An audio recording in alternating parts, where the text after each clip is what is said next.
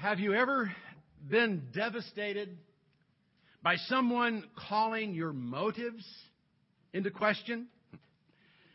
Perhaps even suggesting something devious or evil was behind what you did. You know, most of us, I'm sure, have had our motives called into question. It's very common for some to assume that there is an underlying self-serving motive behind all that we do. And that's hard to take. But to be accused of doing evil when you're obviously doing something good can kill the desire to do anything for anyone. Or worse, to start living up to the evil expectations that others seem to have for you. Obviously, we can't let that happen.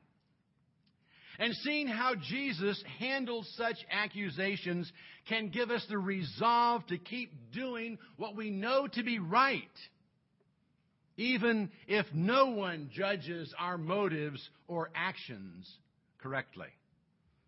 After all, Jesus' motives were absolutely pure, and his actions perfectly executed. If he could be misread and falsely accused, surely we should expect nothing less. We're studying in Luke's Gospel, chapter 11, ready for verses 14 through 16. And he was casting out a demon, and it was dumb. And it came about that when the demon had gone out, the dumb man spoke, and the multitude marveled. But some of them said, he casts out demons by Beelzebul, the ruler of the demons. And others, to test him, were demanding of him a sign from heaven. Now, Luke gives no indication when this took place. He simply says that Jesus was casting out a demon, a dumb demon. Now, when he says this was a dumb demon, he wasn't saying it was stupid. He's telling us this particular demon made a man unable to speak. And when Jesus commanded the demon to leave, the man could speak. An obvious miracle had taken place. The multitudes marveled. They were amazed at what he had done. But not everyone was amazed. Some were annoyed. Some didn't want Jesus to impress anyone, and Matthew tells us they were, of course, the Pharisees. They were jealous of his success, and they certainly did not want the multitudes marveling at him. But he had cast out a demon, and the results were obvious. They knew they couldn't deny what he had done, so they tried to cast suspicion on how he had done it. He cast out demons by Beelzebul, the ruler of demons. Now, if you're reading this in the King James Version or the NIV, you may have noticed that Beelzebub is reported to be the source of Christ's power. And we're more familiar with the name Beelzebub. It's very similar to the Baal-zebub we find mentioned in 2 Kings. He was the god of Ekron that King Ahaziah consulted about his recovery from a fall through a lattice in his bathroom. Appropriately, Baal-zebub was Lord of the Flies, or Lord of Dung. I think that's funny. Beelzebul means Lord of Habitation, Lord of Dwelling. The Latin manuscripts have Beelzebub here, but the Greek manuscripts have Beelzebul. I think it's more likely that the Pharisees accused Jesus of being in league with the Lord of Habitation, one they considered to be the ruler of the house of demons, than the Lord of the outhouse. But either way, they would have been attributing a miracle to demonic forces. Now, that's not to say that we should automatically assume supernatural activity to be of God. You know, Paul made it very clear that Satan can disguise himself as an angel of light. So we should not jump to conclusions when witnessing something we cannot explain. But in this instance, it was obvious that this man was under the control of demons, and Jesus set him free from them. To accuse Jesus of being in league with the devil was therefore ludicrous. Apparently some recognized that fact and didn't go quite so far. They just demanded that Jesus prove what he had done was from heaven. Now, what more he could have done to convince them, I have no idea. And quite frankly, I doubt that he could have done anything to convince them. They did not want to acknowledge what was obvious. They refused to believe that God was working through him. After all, he was not one of them. And they knew that they had a corner on the things of God. Surely, we would never discount what God is doing simply because he's using someone we don't like or someone with whom we differ. Be that as it may, let's see how Jesus responded to their accusation. Verses 17 through 19. But he knew their thoughts and said to them, any kingdom divided against itself is laid waste, and a house divided against itself falls. And if Satan also is divided against himself, how shall his kingdom stand? For you say that I cast out demons by Beelzebul. And if I by Beelzebul cast out demons, by whom do your sons cast them out? Consequently, they shall be your judges. Well, apparently the Pharisees had simply been mumbling to themselves. They hadn't really gone public with their accusations against Jesus. But he knew what they were saying among themselves. He knew their thoughts. And he answered their accusations before they had a chance to voice them publicly. I think that may be significant. Once their accusations would have been made public, to respond to them would have simply caused an argument. But by preempting their accusations, without putting them on the defensive, by actually accusing them of anything, he effectively nipped their thoughts in the bud. Now, I realize he is the Son of God and can do things we cannot do.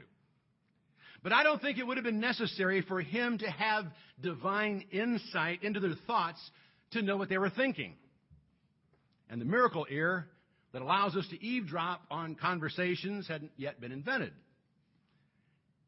He knew them well enough to know what they were thinking. And he responded to their thoughts before they even had time to let them crystallize. I'm sure there are times when we could effectively diffuse a situation by doing the same thing, by acting preemptively, without accusing anyone of anything and putting them on the defensive. Anyway, to address their thoughts, Jesus simply quoted Abraham Lincoln. Oh, wait. Jesus said it first. That was made clear some years ago by someone with a black marker at Lincoln Memorial Garden. A bench had been engraved with the words, "A house divided against itself shall not stand," and was attributed to A. Lincoln. Someone had crossed out A. Lincoln and written Jesus Christ. Matthew 12:25. But you know what Lincoln quoted in his famous House Divided speech was obviously very applicable to the Civil War. But when Jesus first said it, he was thinking about spiritual warfare. A kingdom divided cannot stand. Even Satan knows that. And to think he would be fighting against advances in his own kingdom by enabling Jesus to cast demons out of someone made no sense whatsoever. And they knew it. They just didn't want to admit the obvious. So they had to come up with something. Well, Jesus effectively shot down their lame accusation and then went on to silence them with another question they couldn't answer. He said, And if I by Beelzebul cast out demons, by whom do your sons cast them out? Apparently Jesus wasn't the only one casting out demons. Josephus, the first century Jewish historian, tells us that Jews, using incantations they said were handed down from King Solomon, were also driving out demons, or at least they thought they were. Without going into the possibility of them actually doing such, Jesus asked a logical question: by whom do your sons cast them out? To suggest that he was doing so by the power of Beelzebul certainly left open the possibility that they were doing the same. And they obviously wouldn't want to admit that. By condemning him, they were in effect condemning themselves. But again, that's not all that unusual. How often do we bring accusation against someone only to judge ourselves by the accusation we bring? We point a finger at someone only to point 3 back at ourselves. That's why we must make very certain that we've taken the log out of our own eye before we attempt to take the speck out of our brother's. Well, Jesus had gotten the upper hand here, but he didn't stop. He took advantage of their stunned silence and continued teaching them. Again, let's read on. But if I cast out demons by the finger of God, then the kingdom of God has come upon you. When a strong man, fully armed, guards his own homestead, his possessions are undisturbed. But when someone stronger than he attacks him and overpowers him, he takes away from him all his armor on which he had relied and distributes his plunder. He who is not with me is against me, and he who does not gather with me scatters. The only logical explanation of what Jesus had done was that God was at work through him. And don't you love the way he said it? If I cast out demons by the finger of God, then the kingdom of God has come upon you. He said the finger of God, not the power of God. As if casting out demons was a hard thing for him to do. All it took was a finger. Demons could be flicked away by the finger of God. That's not to say, however, that Satan is weak. Satan is a strong man who guards his possessions well. He is fully armed and invincible to those who are weaker than he. And he's obviously stronger than we are. But when someone stronger than him comes and attacks him and overpowers him, his armor is stripped off and his plunder is distributed. Jesus is that stronger man. Jesus is much stronger than Satan with his little finger. He can disarm him and set free his captives. And Jesus had ably demonstrated that power by casting out the demon. It was time for those who witnessed what he had done to decide whether to line up behind him or the one he had defeated. And a choice had to be made. No one can live in a spiritual Switzerland. There's no neutral territory in spiritual warfare. Those who are not with Jesus are against him. And those who will not gather to him like sheep flocking to a shepherd will find themselves scattered and vulnerable to Satan's attacks. For as Peter tells us, the devil prowls about like a roaring lion, seeking someone to devour. And he picks off those who are wandering alone. That means it's not enough to be set free from Satan's power. We have to be filled with the power of God. verses 24 through 26. When the unclean spirit goes out of a man, it passes through waterless places seeking rest. And not finding any, it says, I will return to my house from which I came. And when it comes, it finds it swept and put in order. Then it goes and takes along 7 other spirits more evil than itself, and they go in and live there. And the last state of that man becomes worse than the first. Jesus said an unclean spirit, when it passes out of a man, passes through waterless places seeking rest. But he doesn't tell us what's meant by those waterless or arid places. It was commonly held that demons inhabited the deserts. And that's why some thought John the Baptist had a demon. But it could be a reference to some kind of spiritual realm devoid of all life. We really don't know. What we do know is that Jesus said it's not enough to be rid of an evil spirit. Something has to take its place or it'll come back with some of its friends. And the state of the formerly demon-possessed man will be worse than it was when he was only inhabited by one demon. Now, there's a real warning here. Even for those who have not actually been possessed by a demon, it's not enough to get sin out of our life. It's not enough to banish evil thoughts, overcome bad habits, or clean up our act. In other words, we cannot save ourselves. Getting rid of something evil won't solve the problem. We have to replace the evil with something good.